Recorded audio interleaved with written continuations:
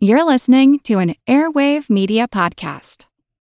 Christopher Media. Let's make some noise.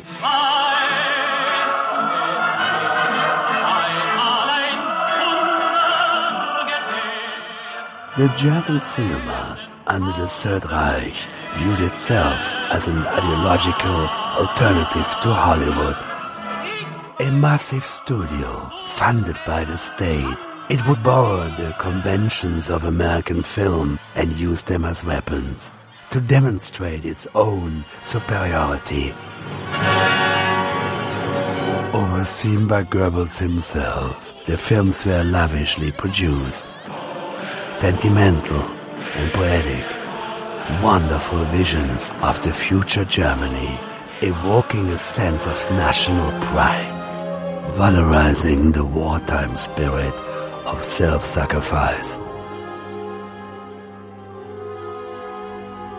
Once hidden from American audiences, they teach us about the times in which they were made. What dreams do they reveal? What nightmares do they conceal?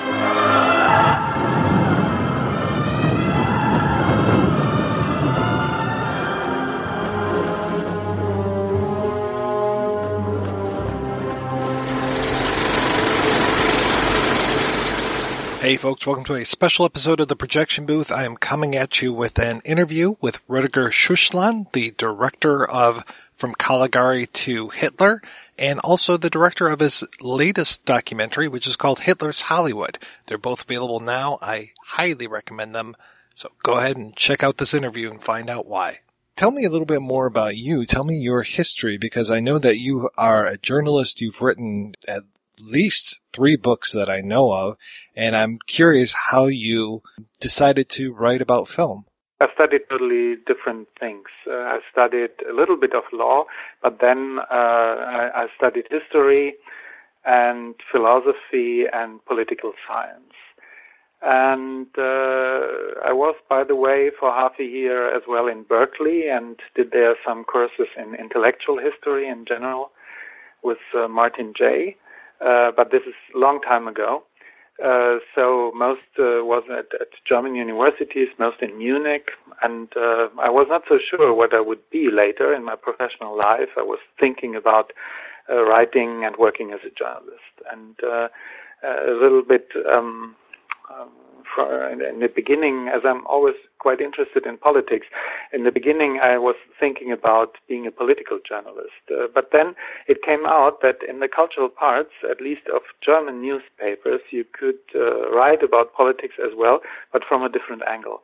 From a more general angle, mix it a little bit with theory or historical experience and stuff like this. In Germany, we have many newspapers which are like the New York Times or Washington Post or LA Times, something like this. But of course, the media landscape has experienced a certain decline in the last 2 decades. So I switched more and more to do radio. And for me, film was always a passion, a personal passion. I love to go to the movies.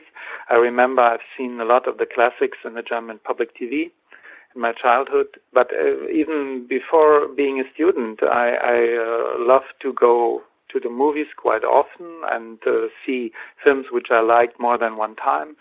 So I was a bit of a film buff, I think, and it came out that I had better ideas about movies and could translate those movies to let's say general cultural and sometimes even political questions. And I could not do the same thing with theater or opera or stuff like this. And of course, I'm sometimes as well reviewing books. But for me, film is not just film. It is about everything, and not just documentary film. Of course, fiction films you can take for as a starter to talk about almost everything you want to talk about.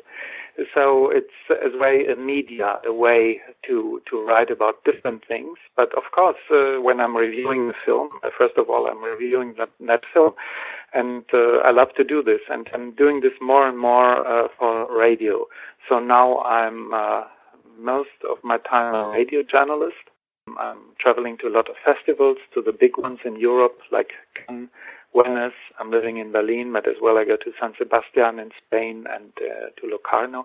And as well, I love to visit some more apart places, like I've been twice in Buenos Aires, in Tehran, in Jerusalem, and so on. So this is my work. It was more or less by chance that I switched sides and became a filmmaker, because first it was writing an exposé for my girlfriend is a producer, and she is the producer of my films as well.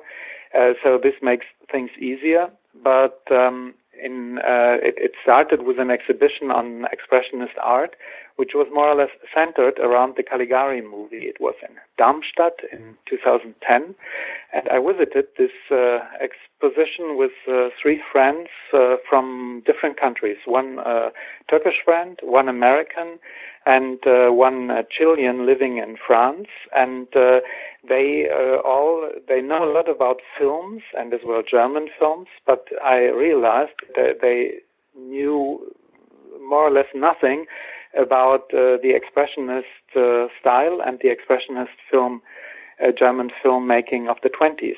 So this was surprising for me. And for this reason, I started writing an exposé for an Arte documentary. Arte is the cultural channel, the binational channel. France and Germany are together in this TV channel. It's quite highbrow, and they were interested in this. And this project developed into, in a way, two films. One was just for TV. It is in the IMDb, but I'm not sure. I think it's an additional material on a DVD. It's something like a making of the Cabinet of Dr. Caligari, and 50 minutes film, quite TV-like. And the other one is the first documentary for the cinemas, From Caligari to Hitler. I borrowed the Krakauer title. And so here I could put my interests together, the interest for history, the interest for movies, for film, and as well for philosophy in a way, as Siegfried Krakauer, who wrote the book From Caligari to Hitler in New York in the 40s. He was a philosopher, and he was a film critic. So this was perfect for me. And the other film, Hitler's Hollywood, which is coming out now on DVD, this film developed. It was kind of a natural follow-up, because when you finish with the end of the Weimar Republic and the rise of Hitler to power and fascism in Germany, of course you want to know what happened to cinema then. What happened to the guys who were working in Germany in the film business, and how did the Nazis change the German cinema? As we Germans, we look at cinema in the way that this beginning of 1933, when in January Hitler came to power, is a big break, because many people had to flee the country immediately. Others were imprisoned in the camps, many of them killed. So everything changed, and in a way, the German cinema never recovered from this moment, from this wound, as many or most of the filmmakers which did emigrate to Hollywood, they didn't come back. So it's a big loss. And as well, certain genres, certain styles did not come back after Hitler was dead and democracy came back to Germany. But this genres and this part of filmmaking didn't come back. And for that reason, we have good cinema now, but it's not on the same level like it used to be in the 20s, when German cinema was one of the best in the world and well known all over the world. And even Hollywood borrowed a lot of German cinema in that time. When was that first time that you read Krakauer From Caligari to Hitler? The first time, it's a thick volume. The first time I did not read the whole book. It worked more like a like a book where you could look up certain ideas about those films. I think the first time must have been, it was not during my studies, and during my studies I read other texts of Krakauer. He was working as a journalist in Berlin and Frankfurt of the 20s and early 30s. And it is quite interesting for many reasons, for how to write about film, in a way, if you want to grab some of the atmosphere, let's say the taste of the 20s, I think that Krakauer is one of the best guys to read. So I love to read his small essays and pieces for the paper. And the big book, I think, first of all, I read certain passages on certain chapters on movies in theater programs. When during the 90s I was living in Munich in that time, and the Film Museum of Munich is one of the best in Germany. And I remember they were showing some of the films of the Weimar Republic, and I think I saw the first time I saw Die Nibelungen by Fritz Lang. I saw People on Sunday, and which immediately I fell in love to this film. And I think in this time I read the first chapters in Krakauer, and I bought the book, and then it became something where I was quite regularly coming back to. And the whole book, when I was doing my first film, I was reading the whole book from the beginning to the end. Well, how did you decide that was going to be your first film? How did you say, I'm going to take some of Krakauer's ideas and work them into this documentary? I mean, because that's a pretty, I mean, from Caligari to Hitler is an incredibly impressive work. I'm talking about the film and the book, but just there's so much that went into that must have been a pretty momentous decision for you. In a way, as I'm a journalist, I'm used to take fast decisions and to take certain risks. In a way, it was, I realized there was never done a film about the Weimar cinema. Of course, there were films, let's say a 30-minute piece on Lubitsch or something like this, but not a film which took the whole Weimar cinema together. And I knew there is this book. I was checking that I know that this book is well known. It's even better known in the U.S. and in Latin America and Spanish language than it's in Germany. It's well known as well in France. So it was a good label.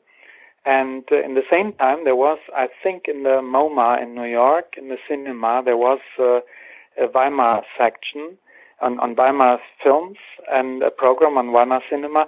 And I remember I read it in the internet that they borrowed the title of Krakauer.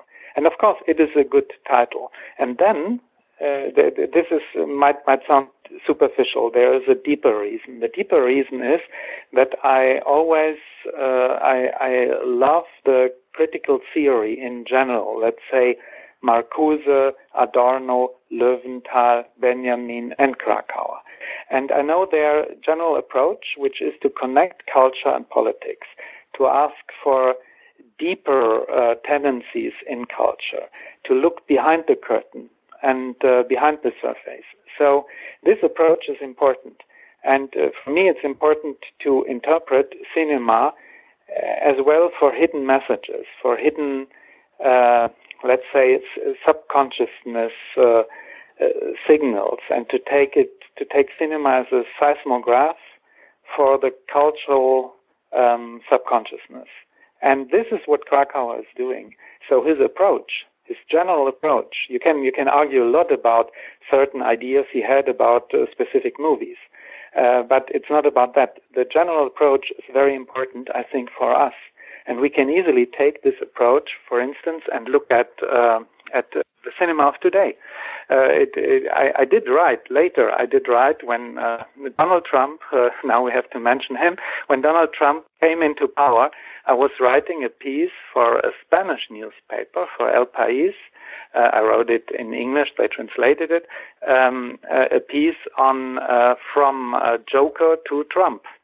Because if you take those personalities like Joker in the Batman movies, like the character of Gordon Gekko in Oliver Stone's Wall Street, like the David Fincher character in David Fincher's film The Game, the Michael Douglas character in David Fincher's The Game, and some other businessman. Even you can take Iron Man. You can see the tendencies of a behavior of a gambler who is gambling with the whole world, and everything is a big game for him.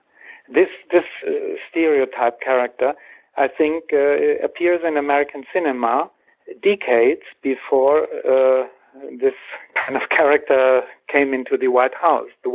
Yeah. So you can interpret cinema in this way, and at least it makes ideas visible, and it helps to understand what's happening, I think, in society and in culture. And so coming back to Krakow, we can learn this if we study Krakauer. And of course, he was as well a very good writer. He had many good ideas about certain films. When you read what he wrote, for instance, about Nazi cinema in Hitler's Hollywood, I'm quoting Krakauer again, because in the MoMA, when he was preparing his book on Weimar cinema, he was as well reviewing, I think for the American government, reviewing Nazi cinema and writing studies on mass manipulation, mass culture, on the so-called authoritarian character. They were preparing already the re-education policy of the late 40s and early 50s. They were planning, the American government was planning during the war, what would they do the day after it ended. And many of the immigrants, which were anti-fascists, of course, and Democrats, many of those immigrants, like Hannah Arendt, like Herbert Marcuse, like all those people which were working in the New York School of Social Research, which were working as well in the Frankfurt School, and others, they helped in the planning process of this re-education, because they knew Germany best. After From Caligari to Hitler is done, I'm curious what the thought process is for you to say, now I'm going to tackle the next period. Now I'm going to look at that after 1933 and what happens to the cinema. Because I couldn't imagine that that's an easy decision, because just like with Caligari to Hitler, it's another momentous project. There are many big differences. One first difference is quite a personal one, that in my studies, history studies at the university, I took a lot of lessons about Weimar Republic and about general the decades before 1933. But it's hard to tell why exactly, but I always avoided the times of Hitler. I did not want of course I'm curious, but I did not want to spend too much time with those ugly and evil times. But of course, as I said before, when you do the film until the moment when Hitler comes to power, it's a natural process. You want to know more, and you want to see the change. And then as well, the other big difference, of course, is the quality of the cinema. The Nazis had cinema of a good quality, but it is not as brilliant as the Weimar cinema is. And so for that reason as well, those films are not as well known. And many of the directors, but as well producers and great actors, they emigrated or they were not allowed to work under the Nazis. And then we have to see that the cinema was not free. From the first day on, the cinema was a state-controlled cinema, and the Nazi system under Minister Goebbels, they in a way wanted to perfectionate manipulation. They wanted to use cinema as the privileged media to manipulate the people and to spread propaganda, to spread their message through the whole society. And only radio was the other mass cinema. We had no TV in that time, remember that. We had no internet. So cinema, specifically sound cinema, which was only 2 or 3 years old when Hitler came to power, sound cinema was the new media of that time. So they needed to get some experience in this new media, but the media was very interesting for everyone. So those who controlled this new media, they could control in a way the minds of the people. And so the big question in the second film, in Hitler's Hollywood, is totally different. It's much more a political question. The big question is, how did propaganda work? How did they do it? In the Weimar cinema, it's not about propaganda. It's not about taking the cinema, the films for their political impact. For their political impact, yes, but not for their open political message and the hidden messages. Of course, you can analyze the films. You will find a lot of things, but it's totally different. We have, in the Nazi cinema, we have one big messenger. This is Goebbels and the Nazi Party. And they found different ways to bring the message under the people, because propaganda is not a very one-sided thing. Propaganda has to change together with the target of propaganda. As sometimes the target of the propaganda was Germany, sometimes it was foreign countries. Sometimes it were those people who were already convinced and fanatic Nazis. Then the target were the undecided people or the skeptics. And sometimes the target, of course, were the enemies of the Nazis. And so you have to spread temptation in the same moment when you have to spread fear. So we have some films spreading fear and bringing fear into the society. And then, of course, they had a lot of entertainment films which were made in a way as a part of escapism, that the people did not think about politics, did not think about moral questions, did not think about a war to come and all this. So it's quite a complicated system, and I was trying to analyze the system and to describe it and to show different facets of the system, which we can see in the films. How many films were they turning out a year during this time? And I imagine they might have slowed down production as the war went on, or was that not the case? I think it was, at least at the beginning of the war, it was not the case. On the contrary. In general, we can say that it were more or less 100 films per year. It is, we have the number of 1,100 or 200 films as well. It depends a little bit which films you count, because we have in 1933 and as well in 1945, when the Nazi regime ended, we have some films which were started in the society before, and through the transition of the system, they were finished in the society after the transition. And but in general, it's more or less 100 films per year.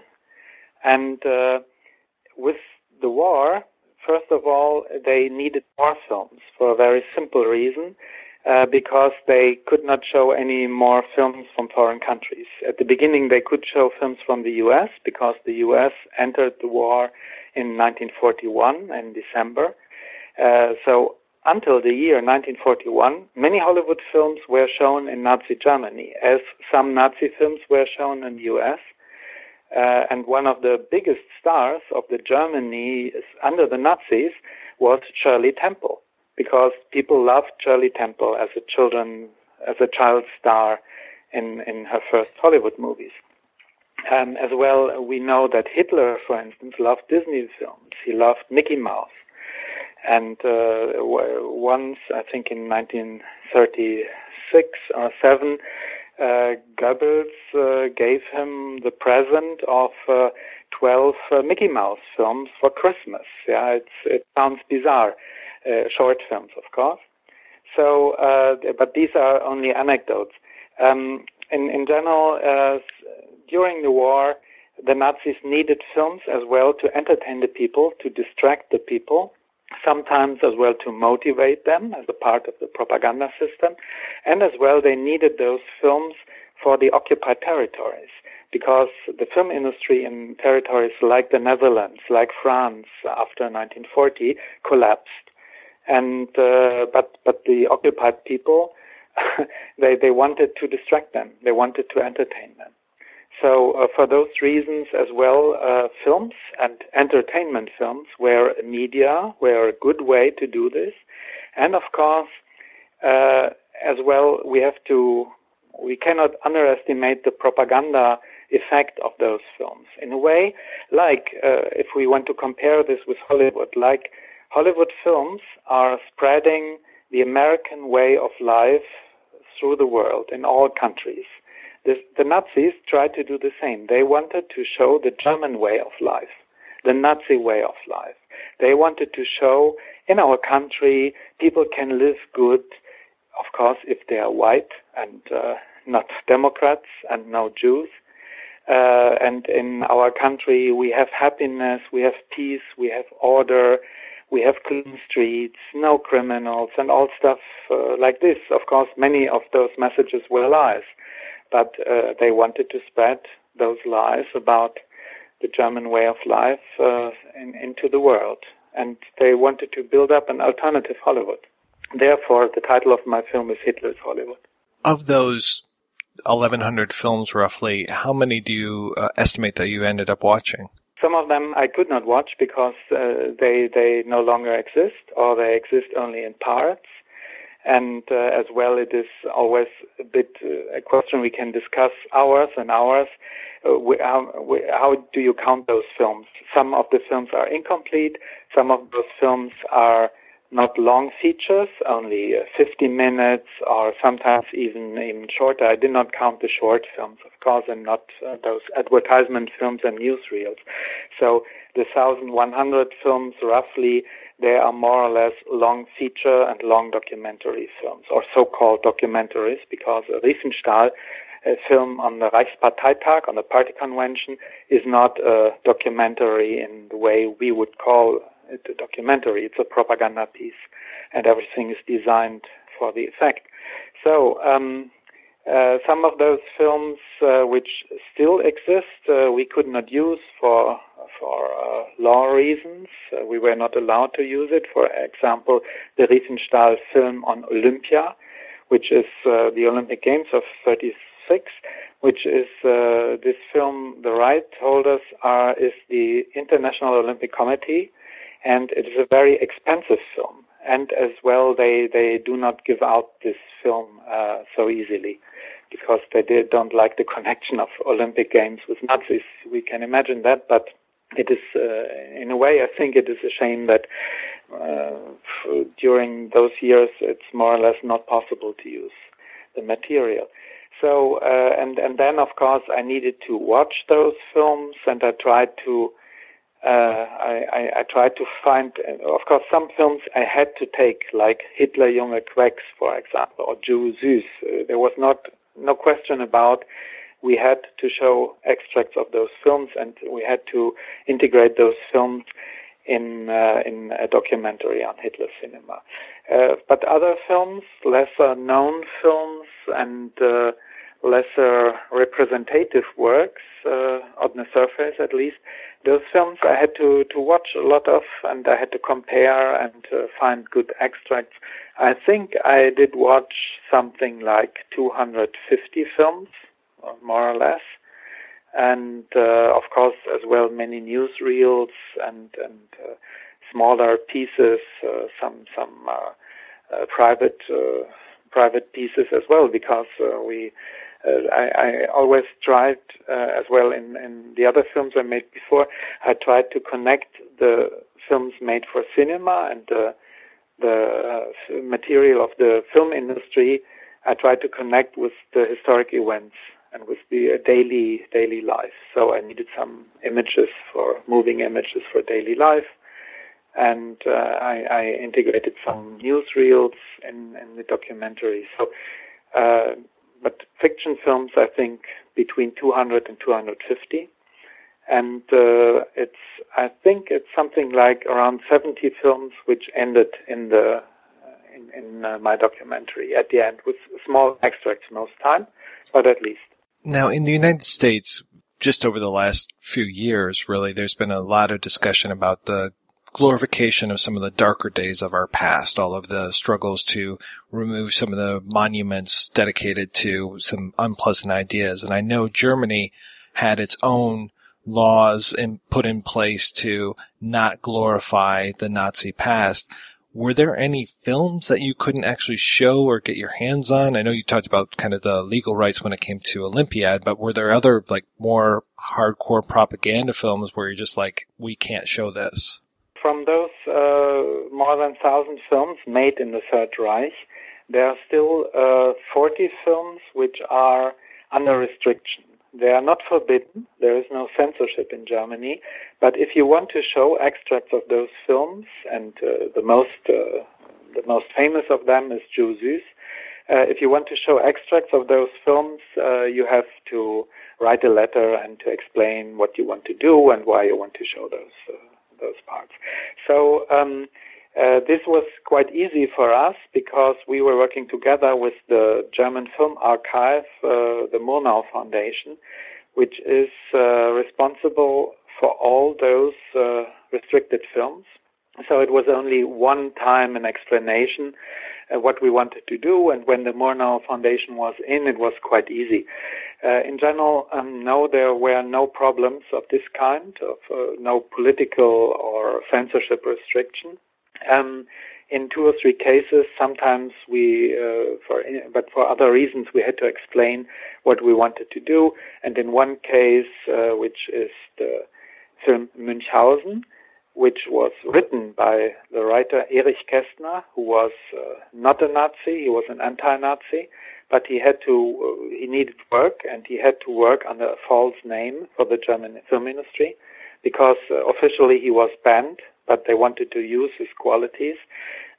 There, I had to, in the credits, at the end, the final credits of my movie, I had to put in a small explanation for those who don't know it, that Erich Kästner was not a Nazi, just to be on the safe side. But this was a personal wish by the grandson of Kästner, and it was easily to fulfill.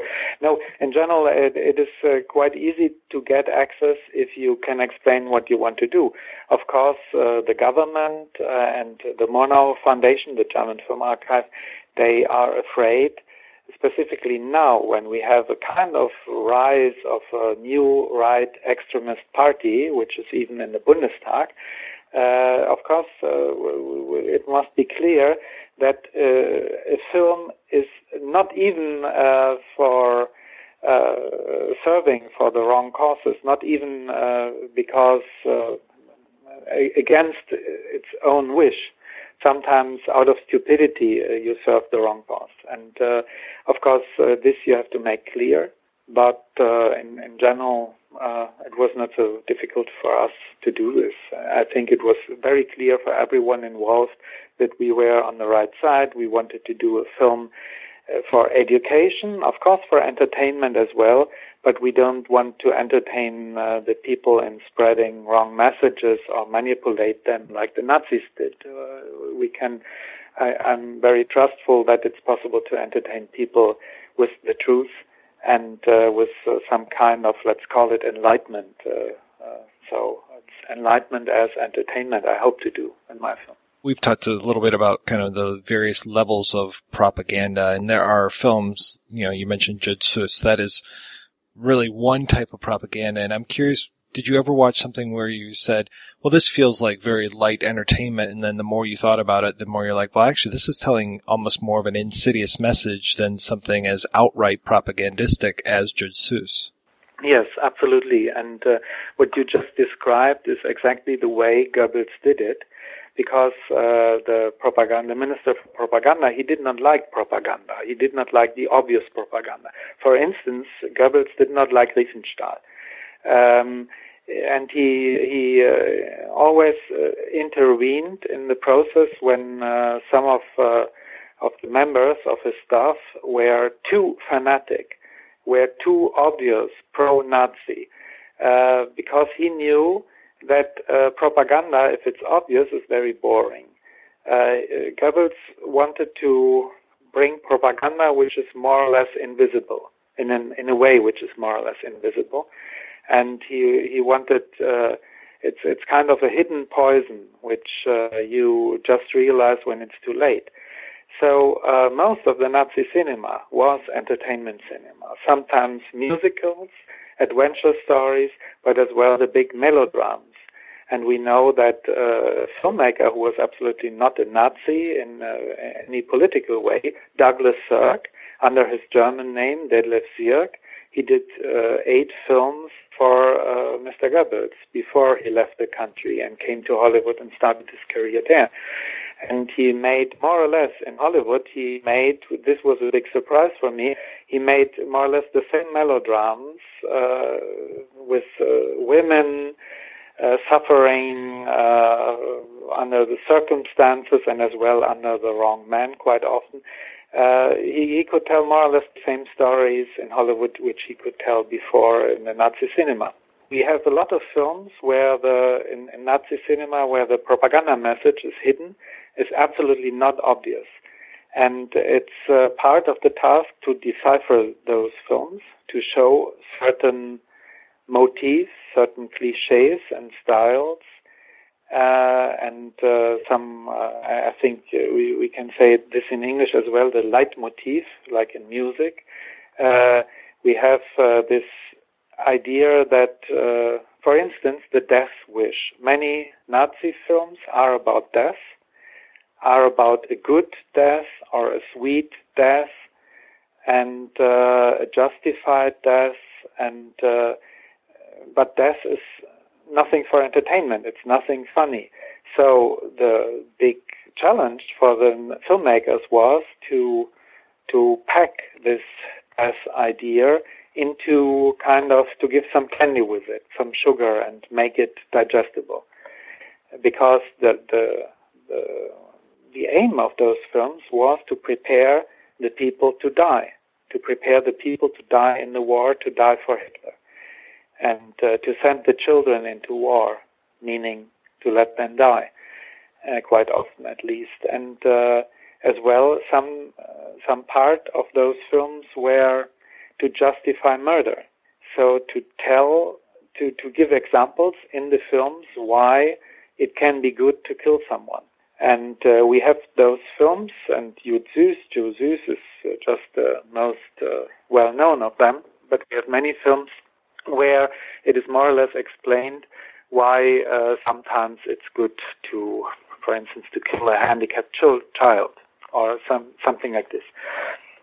So it was, for me, the most interesting films are 2 types. One, or let's say 3. One is the melodrama, because those kind of melodramas, for example, by Veit Harlan, are not easy to understand, because we have to translate the feeling of the 40s and in a war situation into our feelings, and that's not so easy to understand. How did people in that time, 70 years ago, see and watch those movies? The 2 other types are there are some filmmakers, Helmut Keutner is the most famous of them, who kind of slipped through the censorship ideas of Goebbels, and who made films which were almost part of resistance. As well, in my film, we can see this movie by Georg Wilhelm Pabst, Paracelsus, which is a medieval or Renaissance story about a doctor and a rationalist in a very irrational situation. And this is the hero. And in a way, his film, Pabst's film, Paracelsus, is a film where he's kind of decoding propaganda and explaining how manipulation works. And it's quite interesting that the censors of Goebbels did not realize what they were showing there. Or maybe I'm wrong, and maybe they absolutely realized, but they thought we can show this to demonstrate how open-minded we are. And this is as well hard to understand. So it's quite interesting to see some of those filmmakers working in the system in a way against the system. And then, of course, there are certain films which even after all this work, I'm not absolutely sure what to think about. For instance, the film Großstadtmelodie, which is, I call in my film maybe the most feminist film in Nazi cinema, because it's about a young woman, a photographer who's moving into the big city of Berlin, making career. She is quite independent. She is single. She's working with men, but she has so far not any love story or even love affair with any of those men. So in a way, she's absolutely not serving to the Nazi ideal of a woman which must be oriented in finding a man and being a mother as soon as possible. And of course, she is this film, which is made in 1943, shows more or less no signs of propaganda. They don't show any of the Nazi flags and Nazi symbols, and they are not. In many films, we have certain stereotypes, and all those stereotypes are lacking in this movie. The director is Wolfgang Liebeneiner, who was the boss of the UFA, and he was maybe not a fervent Nazi, but he was a total ice-cold opportunist. So it was not that he wanted to, in a way, that he wanted to bring any hidden anti-Nazi message. This was not the case. It was more that he wanted to do something different. And at the end, in the last 10 minutes of the film, we have everything which was lacking in the 80 minutes before. We have a lot of propaganda. So it is you can read this film in a way that it was just a better way to give the message, but as well, it is something like the last 10 minutes are something like just a cheesy obligation and a demonstration. Okay, now at the end I give you what you want, I give you what I have to give, but I'm not interested in all that. So in a way, it was a symbol of the independence of this director. And I think we can read this film, Großstadtmelodie, in both directions, as a kind of distance to the usual Nazi entertainment cinema, and as well we can read it as a better and more intelligent example of that. And as well, I wonder how people in 1943 would have looked at this movie, because they see a lot of Berlin images for pre-war Berlin, and when they were sitting in the Berlin cinemas in that time, many of the buildings they can see in the movie were already destroyed. So they see as well a peace life which was already gone, and so you can see in this film as well what the Nazis had destroyed. So you can read it as a critique. So this is one of the films where we have many and quite a complicated message, and it's not so easy to be clear about what this film wanted, why did they do it, and for what purpose. Well, that brings up a very interesting question for me is, was there much film criticism or writing about film in Germany at this time? No. Because Goebbels forbid film criticism quite early when he was on power. He said there is no more film criticism now. The only thing which was allowed was film description. So a more or less pseudo-objective description, because definitely it was not objective. If we read those texts, they are propaganda texts as well. And definitely all those writings were censored, like all the newspapers were censored. There were in some of the more liberal, more bourgeois papers, like the Frankfurter Zeitung, which was, of course, as well censored.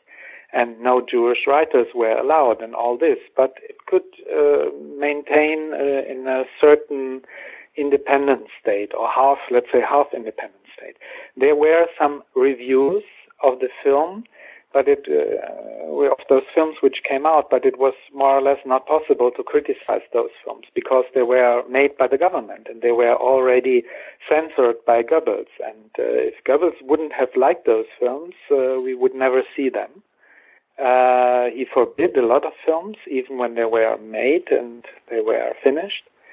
And before Goebbels and his staff, they were looking through all the scripts.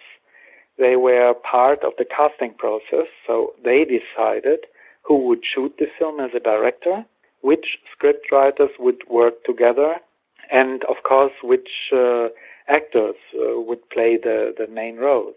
So in a way, Joseph Goebbels was the one big studio boss of the Third Reich cinema, and you might call him the David O. Selznick of Hitler's Hollywood. Well, you talked about some of the genres that were forbidden and some of the ones that they seemed to embrace, which definitely melodrama was, sounds like it was very popular. Were there any other genres that were allowed during that time? Yes, of course.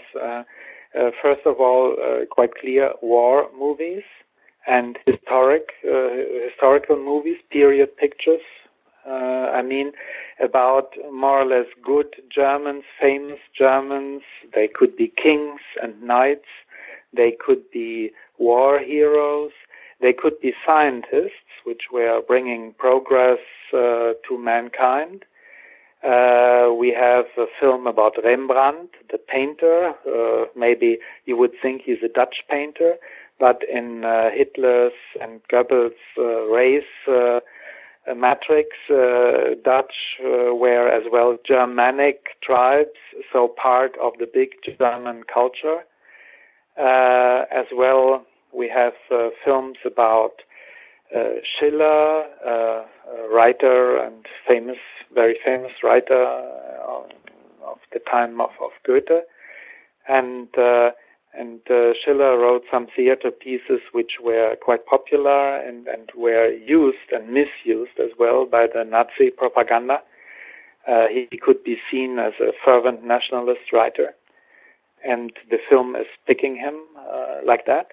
It was as well this idea of a genius, because we must remember that Hitler himself was seen in the propaganda. The propaganda image of Hitler was Hitler is a genius. So if the cinema would show, the films, fiction films would show other geniuses, they would always in the same moment reflect on the idea, what does it mean to be a genius, and reflect on Hitler as being a genius. So, for instance, in this Schiller film, we can discover discourse on geniality and of how is a genius developed, and how should he be educated, or should he be free, should he be limited? Of course he should be unlimited because it's a genius, and this is the idea which propaganda is spreading. As well, there is a film on the racist Boers in South Africa, Oom Kruger, which is anti-British and pro-racism and pro-slavery, and which is in a way a propaganda piece for the colonization of other parts of the world. So you might call it a propaganda piece for the Second World War.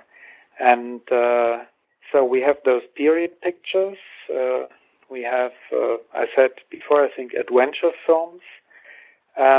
Interestingly enough, we don't have many criminal stories, because in a way crime does not exist in Germany, in the propaganda idea of Hitler. If crime exists, it exists in other countries, like in England or in France. And sometimes there are films where the criminals are Germans and there are no criminals, but first they are seen as criminals, but then through the film story it comes out that they are not criminals but heroes. Interestingly enough as well, we have many imposters, like the Count Münchhausen, the lying baron, because he was always telling stories which were totally over the top, and lies, but obvious lies and funny lies. So we have good liars, positive liars, And we have as well the imposters in the beginning of my film. It starts with the film, with an extract of the film, The Man Who Used to Be Sherlock Holmes. So it's not about Sherlock Holmes, but it's about a man who's posing as Sherlock Holmes. And he's a German, a small criminal who is working in England. The story tells that he does a lot of good things, but being a criminal, so it's not so important that he's a criminal because he's doing important good things. So all these films, if we take those characters, and we have a lot more, if we take them together, the picture is quite obvious. We can see that lie can be a good thing sometimes in Nazi cinema. That being an imposter, posing as another person which you are not, lying to people, using a false identity and so on, having secrets, all this can be good things if you do it for the right cause. And this is, I'd say, one of the most important messages in Nazi cinema. It is the message, kind of making the system of moral values kind of fluent and unsecure, of irritation, a system of irritation, questioning moral values. Then, of course, we can see in those films, like in those many entertainment musicals, which are usually playing in a theater, or around a music band, about singers, and in the world of stage. So we see that those entertainment films, which are in fact as well propaganda films, they make it quite obvious what propaganda means, because propaganda is not about lying. Propaganda is about telling the truth in a different way. And this is a lesson for our days as well, living in times of fake news, that propaganda, good propaganda, is not lying, at least not obvious. It tries to give a lot of truth, but change as well the context of the truth. So we have in those theater films, in those musicals, we have always a stage where you have a person which is an actor or singer playing something, someone, a role, and then behind the curtain, behind the role, there's truth. So we see the world is always a divided world. There is the world of the stage and of the lies and of the false characters, of playing a role, and behind that there's the private life of the truth. And we have as well, we have not just the actors on stage and singers, but we have as well the audience. And the audience is always applauding. And we see the audience like we see it today when there's, for instance, a Rolling Stone concert. We see the concert and the musicians, and then we see cut to the audience. So we see ourselves, and we see in the audience how we have to behave. So there is a complicated system of looking to the audience, looking to the stage, and looking to the place behind the stage, which is always giving the message that stage and lies and playing a role is part of life, and applauding is the role of the audience.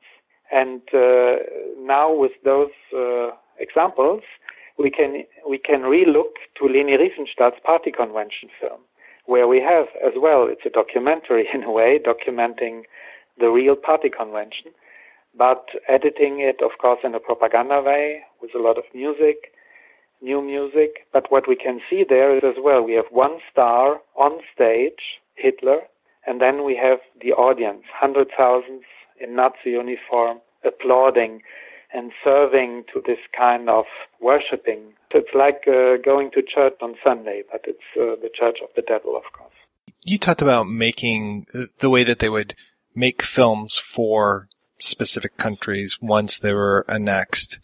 And how quickly would they ramp that up? I mean, were they making films for France after Germany annexed France? Yes and no.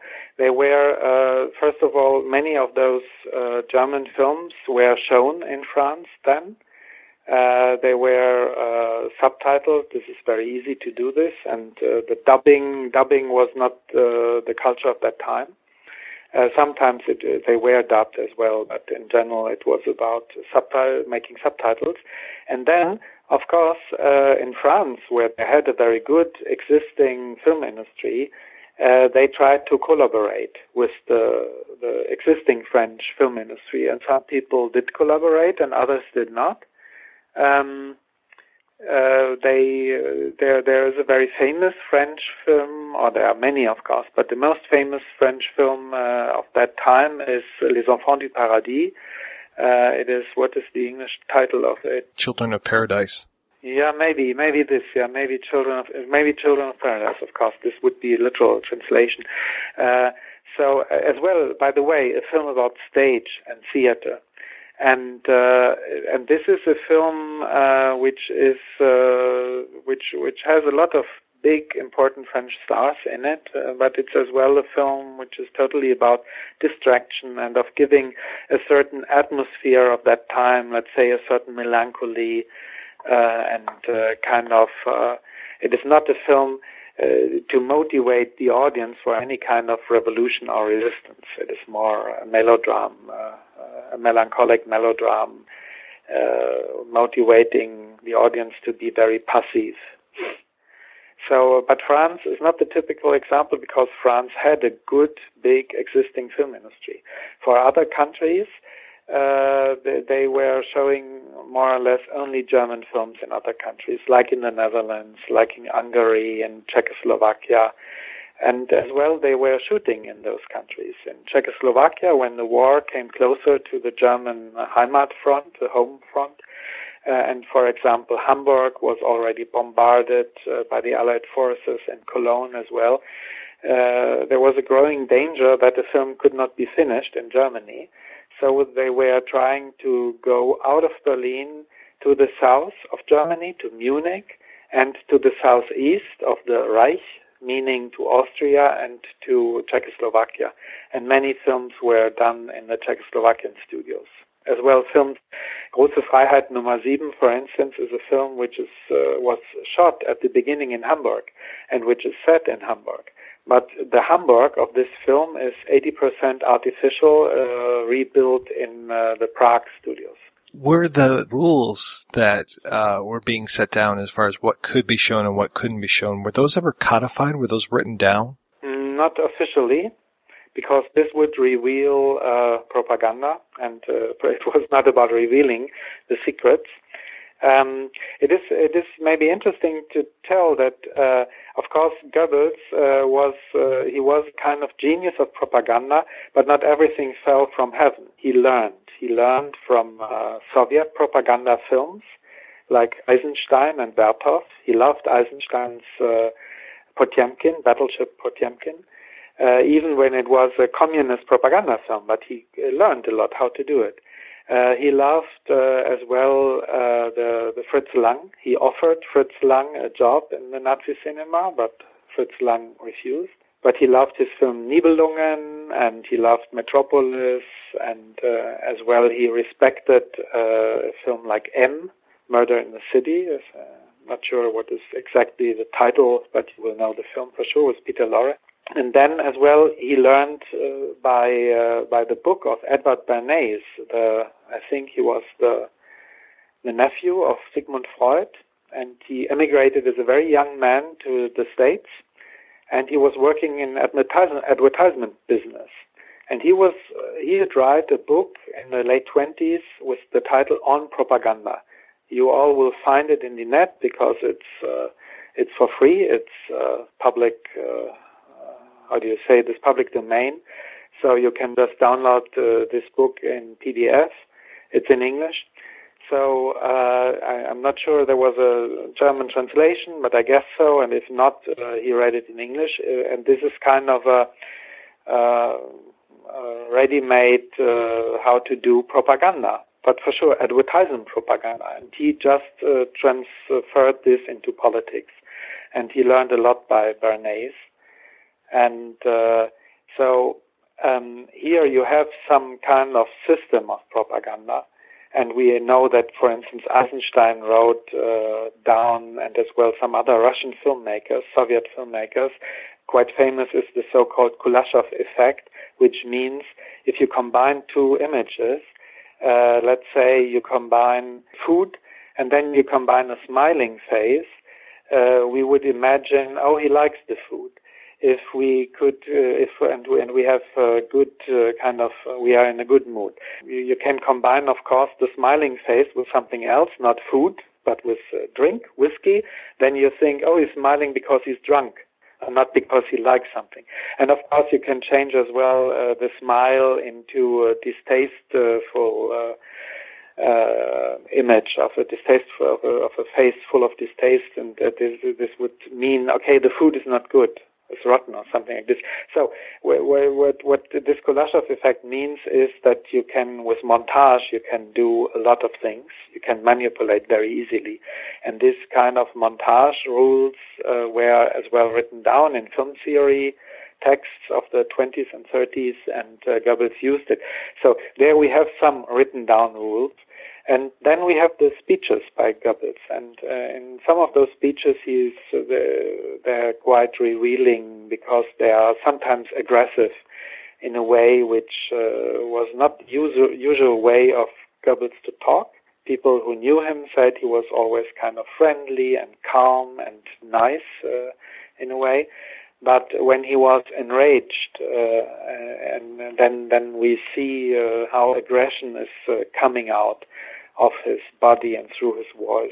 If we read in some of the texts, there's a very early speech he made in Berlin in 1934, which is about the general film, the new German cinema. And there he's as well saying film critic does not longer exist, which is even quite an aggressive sentence. And it's what we do is only service.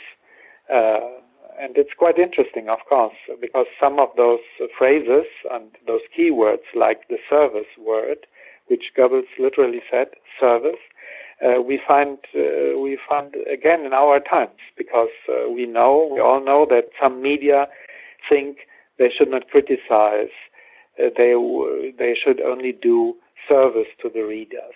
And maybe we should be more careful, and not just in our words, but as well in our thoughts. And we should, of course, value criticism. Here you are studying the films of Germany in the Weimar era, the films of Germany in the war era. Do you see any parallels between those films, those periods, and what's going on today? Yes, I do. One thing is, but you might want a different answer. One thing is, of course, we can compare the cinema of today with those films, and we can see that in aesthetically, in a way, Hitler and the Nazis did win the war. Of course, morally and politically, they lost. But aesthetically, we see the image language of the Nazis. We see the style of Leni Riefenstahl and as well of Veit Harlan. We can see in many films, European films, but as well American films up to our times. We see it in advertisement movies. We see it in music video clips. We can see that in German films, of course, the Nazis are always the evil guys, but as well in American films. It's quite often the evil is shown in the Nazi image language and in the imaging of the Nazis. Look at Darth Vader in Star Wars. He is black like an SS officer. And we have the skull as a symbol of death, which was used, of course, before the Nazis as well. But the Nazis use it quite popular, and it's in popular cinema in a lot of ways used. And this whole iconography of black leather boots, leather coats, and so on. So this is one way where I can see many parallels. The Nazi propaganda, I said, is about telling the truth, but in a different way. It is about changing the truth, manipulating the truth. When we look at our times, where we have the debate, how can we trust media? We have the debate about fake news. I think all these ideas of the Nazis are kind of coming back, and we can see that even democratic states are sometimes using propaganda and doing propaganda. They seem not longer to trust into the sheer truth. And investigative journalism used to be more popular in the 70s and 60s than it is today. I'm not so sure that our audience and as well we journalists, that we are really interested in the truth, or are we just interested in our truth, or in not even our truth, but in our ideology?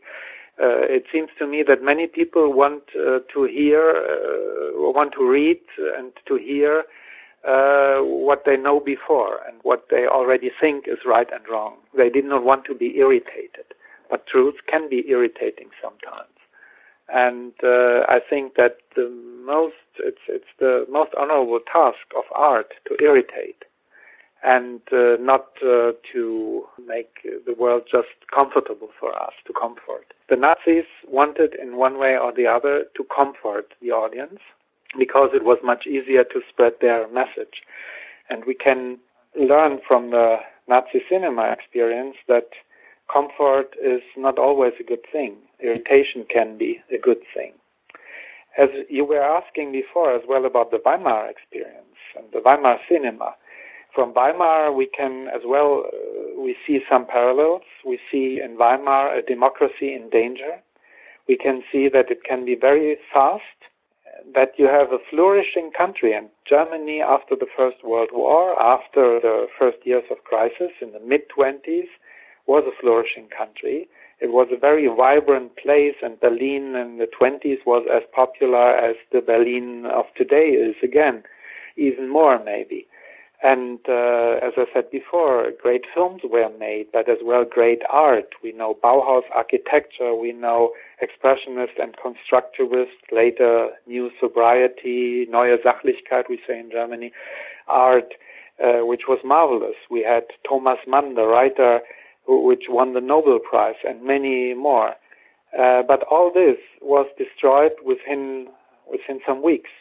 So we can see in the general Weimar experience that even a flourishing democracy and a very modern society can be destroyed if we are not awake, if we are not cautious, if we gamble too much and play around with some fools. For instance, if we bring fools into power just because we want to see what would happen, and because we are not aware of the dangerous things we are doing. This is one thing we can learn in Weimar, and of course, if there is an economic crisis, this helps to the decline of democratic system. Democracy is vulnerable because democracy is more complicated than a dictatorship. And if we look at the cinema, we can see that maybe the cinema of the classic times, of the old times, was better than today, because it was not as perfect technical-wise, but it was marvelous in the fantasies and in the ideas, not just the German cinema as well. I see the Scandinavian cinema, the Italian, the Hollywood cinema of the great studio times. I have the impression that, in general, those times were a much better time for cinema, and I cannot see that the genius and the fantasy of that era has just traveled into TV, or that DVD series are the new cinema. I don't believe that. I think we have lost a certain sense of imaging and of visual art. It can come back. I'm not a pessimist. I would just say that artistically and aesthetically, we are not living in the best of times. So what is next for you? Are you going to take on new German cinema post-war? Yes, I want to do that. I need some money, so maybe if there is an American billionaire listening to this, or an oligarch, I would take the money, and you can sponsor a German film, because in the post-war times, the post-war times is very, very interesting, because the Nazis are still there, and the emigrants and the anti-Nazis are coming back. So there is the clash of the styles and generations. But it has one big disadvantage for making or for financing the film. Hitler is not in it because he's dead. Hitler is only in it as a memory, and he's in it because some of the films are telling stories about the war times, of course. So the title of this third film would be From Hitler to Fassbinder, because I would like to tell the story of the first 15 years or 20 years after the war, after 45. And then in the mid-60s, the new German cinema began to rise. But this would be another story. I cannot put everything in one film. We will see. As well, I'm thinking about maybe doing a documentary on what we were just talking about on propaganda.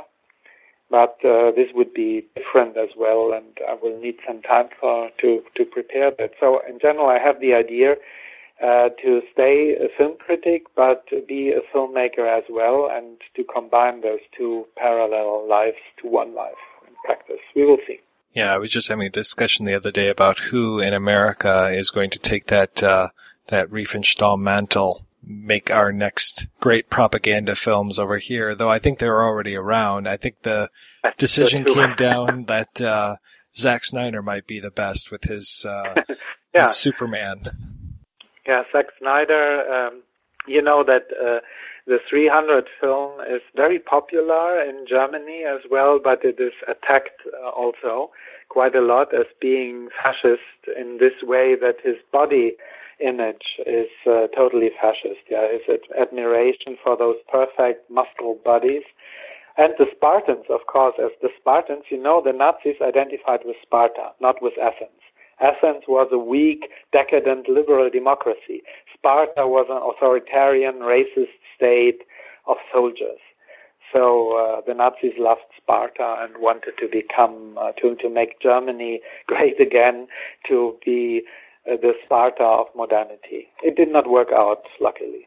But sometimes Zack Snyder, I think he's, as a filmmaker, he's quite interesting. And even Sucker Punch is a film, very cheesy, very, very cheesy, but interesting.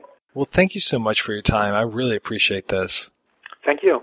Thank you. It was a pleasure to talk to you, and greetings to America. I hope you love my film, and buy the DVD, of course, as well as the other film. From Caligari to Hitler, then you have two parts of a trilogy, and the third hopefully will come one day.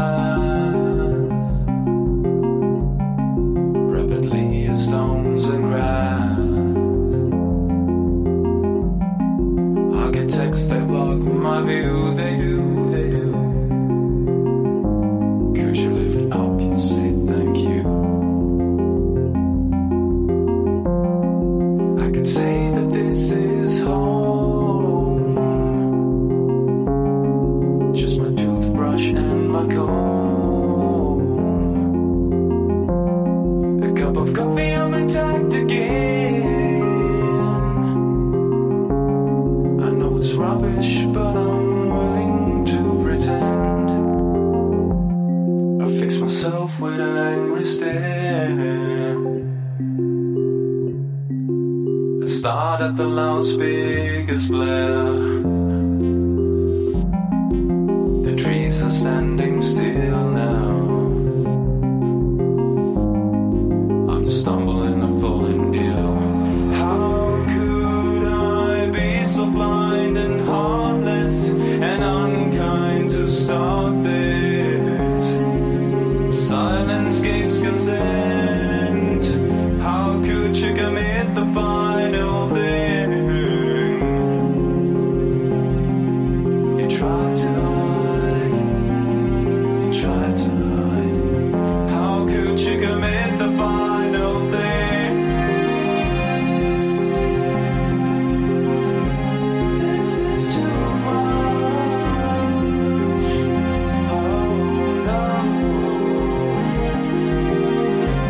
This is too